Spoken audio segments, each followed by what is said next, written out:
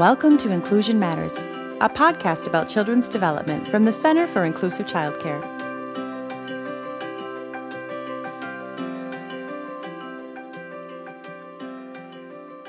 Welcome to Inclusion Matters, a podcast from the Center for Inclusive Childcare. I'm Priscilla Weigel, the Executive Director, and I'm here again for part two of a podcast with two colleagues in the field, Lily Crooks, who is the Director of the Seward Child Care Center in Minneapolis, and Ariel Handevid, who is the Director of Early Childhood at the Northside Achievement Zone.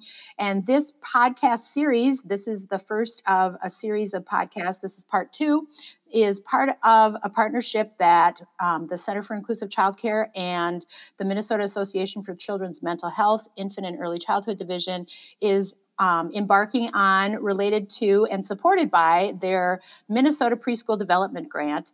And so these podcasts will be available on MACMA's website at MACMA, MACMH.org, and also on the Center for Inclusive Childcare website as well. And we're really excited to have Lily Crooks back here again to talk with Ariel Handevid on just supporting the trauma-aware, trauma-sensitive, trauma-informed early childhood setting. And we touched on our last episode on just some ways that you at Seward, Lily, have really built this really comfortable and supportive environment for children. And I think in this podcast, we're really going to focus on your role as leadership in your childcare setting. How are you building in that structure, that infrastructure in your setting to really support your team, helping them feel equipped to do the work that they need to do and also connect with families? So I'm going to hand it off to Ariel and Lily, and you two can delve in deeper with some good questions and more meat to this topic. Great. Thank you, Priscilla. As Priscilla said, our last podcast, we really talked about what does it mean to be trauma aware, trauma responsive, and trauma informed in early childhood setting.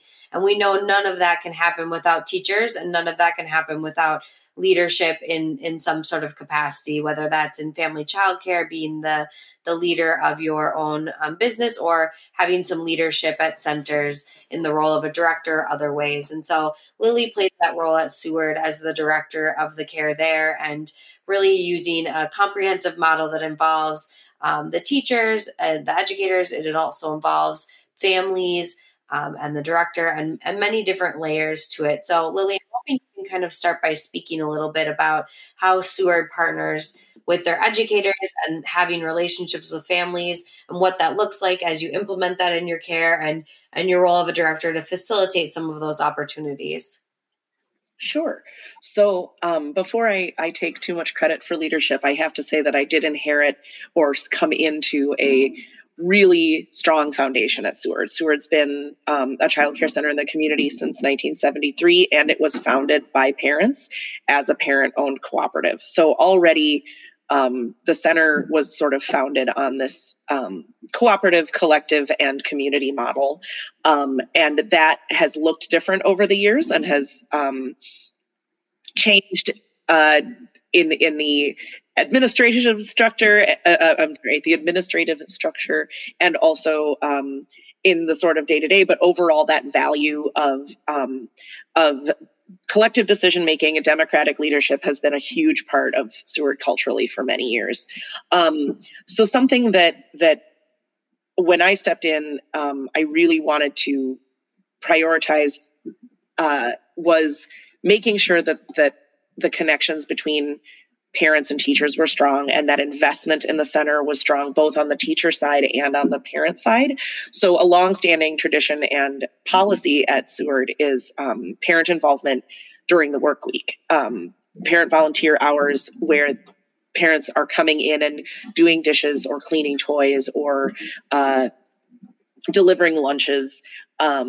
And that isn't just a way to get through the day and make sure our dishes get done. It's also a really important way for parents to interact with other children that their children get to have long days with every day, to meet teachers that aren't their child's direct care provider, and to sort of learn from staff as they watch staff do conflict resolution steps, or encouragement versus praise, or open-ended toys and loose parts, and watching what their children can do when they have scaffolding and active learning implemented from professionals. So I think that not every childcare center can require that from their parents, but that sort of on the ground involvement in the day-to-day has been a major part of community building and relationship building at Seward for many years. And it's both informative and educating for parents, but it also really forms strong relationships between teachers and parents. Yeah, I think I've seen that implemented, and the value of the parent I see there too, and feeling valued in their role at the center, feeling like part of a community. I think it really builds that sense of community, knowing that the family is a critical part of that role. And I'm wondering if, in some scenarios or some settings, if it might not be possible for parents to be at the site on that weekly basis. Do you have any thoughts on what can that relationship building look like in that scenario, or thoughts on how centers might expand something like this or think about this idea? Right. So we've definitely struggled with that as far as accessibility goes. Before it was a much more stringent requirement. And we recognize that being able to come in during the work week is a privilege that not a lot of parents can necessarily afford. So especially in COVID, it kind of forced our hand on discovering new ways to maintain that investment and still be safe and not have people here. So we started doing weekend cleaning shifts, which were great. People could come in smaller groups. They could meet other parents. They could bring their children, and it's one weekend shift a month. And that was an easy way to have them still be involved and invested, but then they can also include their children, so their children get to see them cleaning their school or show them around the classroom. They can meet other parents in small groups. They can, often a teacher will be here working on something, so then they can meet the teacher that way. We really have tried to maintain regular communication with parents via Zoom. Has been great. Everyone's tired of Zoom, but man, it's so much easier to have like a quick conference with a parent face to face, but not really with the advent of video meetings. And so having those actually more frequently is something we have started doing in this last year, where teachers are feeling more comfortable scheduling a Zoom meeting for 15 minutes to check in about something that's in the classroom or a parent question. We also have been implementing for a long time parent workshops. We're trying to be a little more intentional about that ourselves, but I know that in the past we did invite Priscilla in to talk about expulsion, for example, and inclusion and what that means to parents. And it was great because our staff sort of already had that value of, we're not an expulsion center. We're not, we are working to include children at every level, wherever they are, and informing the parents in that way makes them partners in that value and partners in that work.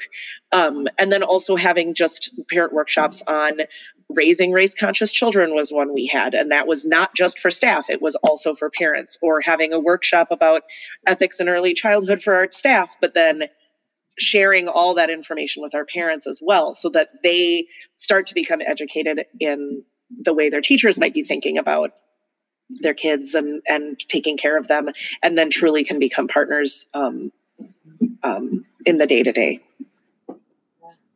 Yeah, I really appreciate that. I think it leads us into the conversation a little bit more about training and how your role as a director, how do you facilitate having training opportunities for staff to engage in deeper learning about child development or topics like trauma-informed care? And I know you spoke a little bit about your opportunity for parent workshops, and I imagine teachers being a part of that as well. But are there other opportunities for your educators who have opportunities to learn and grow in their practice?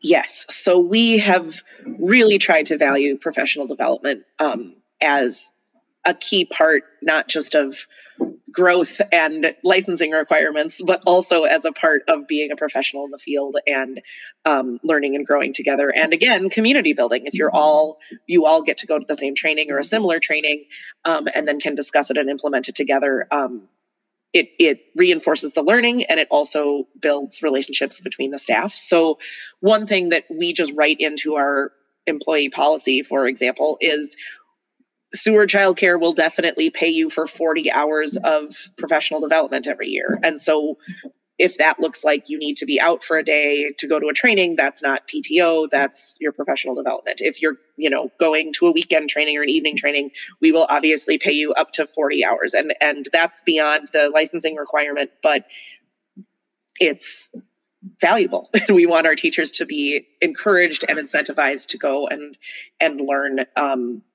from other professionals. And then also involving teachers in the training choice is huge. I know that there are great Eager to Learn classes, and I think it's Penn State Better Kid Care, lots of and of course Center for Inclusive Childcare has lots of great online learning opportunities, but finding other professionals in the field who maybe aren't going to have a develop ID for their expertise, but are going to be able to share valuable insight. We had invited some inclusion specialists from St. David's, for example, to just come and basically have a conversation with us for an afternoon.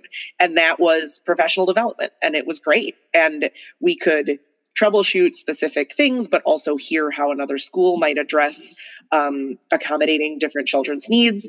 And it felt more like the conversations that happened at the lunch table at the Mini-SE conference versus the sitting in the training room, which is also valuable.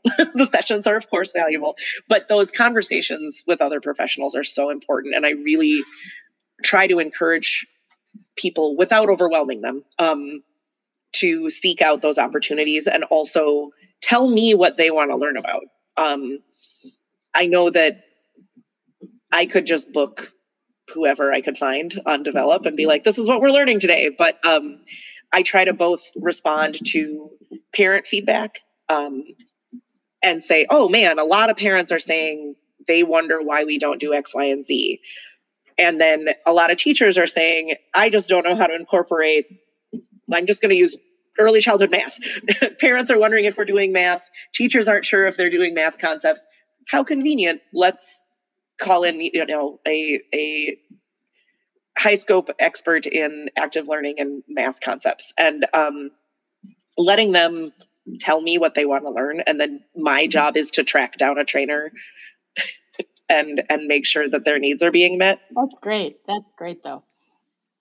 What I hear you saying, Lily, is there's just really a parallel process in how you actively involve yourself with staff and with parents, just as the teachers and parents do with the children in the classroom. And so in the classroom at Seward, I've seen many times the teachers really individualizing to that child and what they need during the day.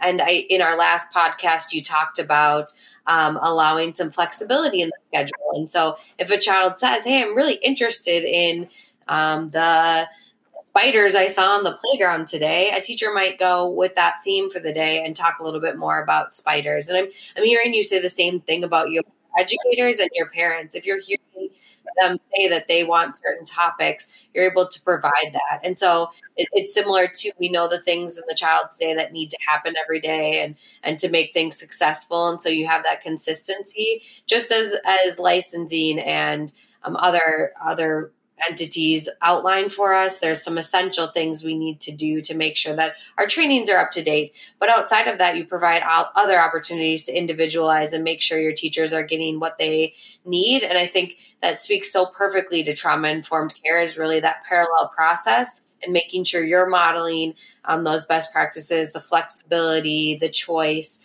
for staff. And so then they have the capacity to do that for the children during the day. Yeah.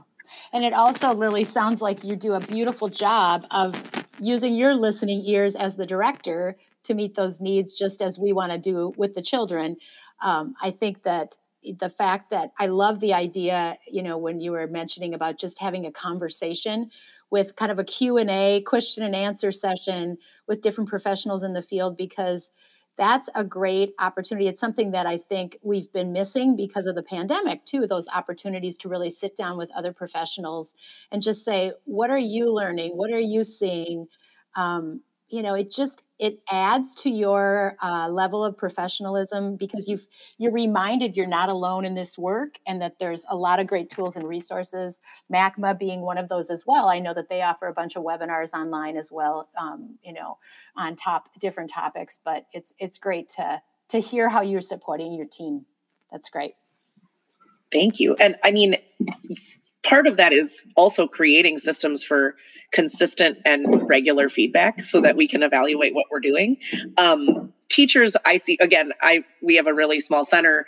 I'm adjacent to the toddler room. I can hear all the way through to the younger preschool classroom most of the time. So a lot of the conversations with teachers end up being hallway conversations or quick catches in the break room, but how do we make sure we're also hearing parents and giving them opportunities for feedback? And that can sometimes be the hardest thing, because parents are very busy and they have the best intention to be engaged or give feedback or ask questions, but then work was crazy and they're picking up their child last minute, and it doesn't always, we don't always know what parents are thinking or wondering about. So making sure that we're creating a space that allows parents to take a minute and check in with their child's teacher, or feel comfortable emailing anyone in our organization, be it their child's teacher, a board member, or me, and just asking a question or opening a conversation. We do an annual survey, which is helpful, but we really try to create opportunities for that feedback from families too, because especially again in COVID time, they weren't coming into the building, and that was really hard. And so how do we make sure we're addressing parent concerns and questions as well is something that's always on our minds. Yeah, thanks for bringing that up. Do you have any examples of how you welcome feedback in the center? And I feel like I remember there was something in the entryway for parents to be able to do that, give that feedback. Do you want to speak more to like some of the systems you have in place for that? Sure. So one of the things we did have for a while was a suggestion box, which was just very cute. And it was, I liked it theoretically. And then most of the suggestions we got were, "This is great, thank you," or do teachers have enough PTO? Thank you. And that was the sort of responses we were getting in the suggestion box. But sort of in a macro way, we have the general membership meetings is something that we do twice a year at our center, and that involves teachers and parents all getting together. We've had them virtually the last couple of times, which was much more convenient, but it is very important to be in person. So we're looking forward to the next in-person one. But while the board creates the agenda, we really open it up 2 months in advance and say, do you have any concerns or questions? Is there anything you want to make sure that the teachers speak to at the general membership meeting? Is there anything you want to make sure that the board speaks to at the general membership meeting? We also use that time very intentionally for community building. We have realized that it is so difficult and so rare to get everyone together at the same time that we really want to disseminate information quickly and then leave lots of space for teachers to chat with parents in a casual way, for parents to chat with other parents in a casual way, and just give them some some starter questions, some icebreaker questions, and then let them chat. And that's been hugely successful, like having a built-in requirement of a meeting that is really actually a community event in disguise. It's not just about the budget, which is important, but right.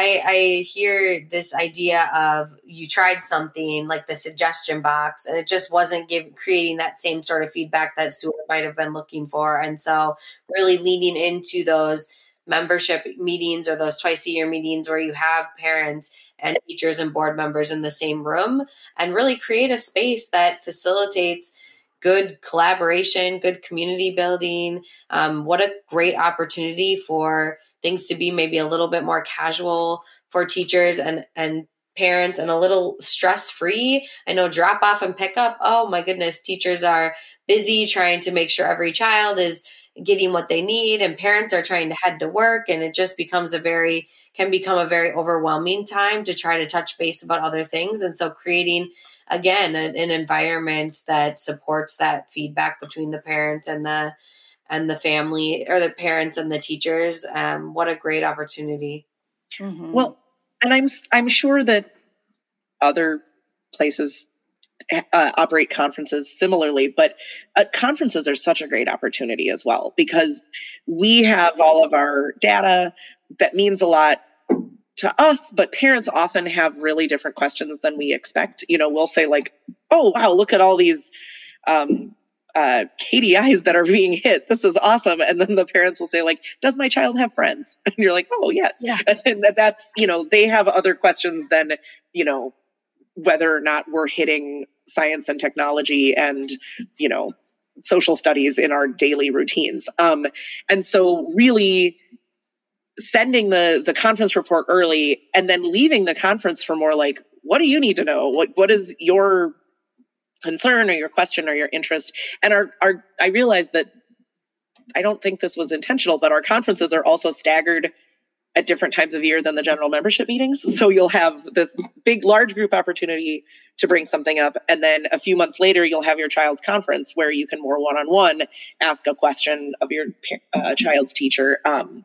And then a few months later, you'll have another general membership meeting. So having that kind of multiple opportunities in different forms, I hope is a helpful way for people to feel like feedback is very welcome. That's lovely. Thank you, Lily. That's super important. And I think it's just been great to hear, Lily, about the way that you've really built in that hugely important parent connection, and the opportunity for the educators on your team to really be connected to those families. And I know that as we look at whether it's family child care or center-based care, those parent connections are so essential for creating success and to diminish the use of guidance strategies like expulsion and suspension and all of those pieces. Research has shown that when you have those connected families and the feeling of all being in partnership on this path for educating and helping that child to grow to be this happy, healthy human, those strategies that can feel like sometimes in some settings, us against them. Instead, it's a partnership of we're all in this together, and what can we do to really support this child? And I'm super excited about the continued series that we're going to be taking part in our partnership with MACMA. And I just want to remind everybody that on July 29th, we're going to have a Facebook Live event, and it's going to be the Center for Inclusive Childcare with MACMA. And we're going to have a panel really delving in some more deeply in allowing for question and answers, more information to come on both our website and MACMA's as well. And I'm really grateful to both of you for taking the time today to be on these podcasts. And I look forward to continued partnership in this really important topic. So thank you both for being here. Thank you for having me. Thank you.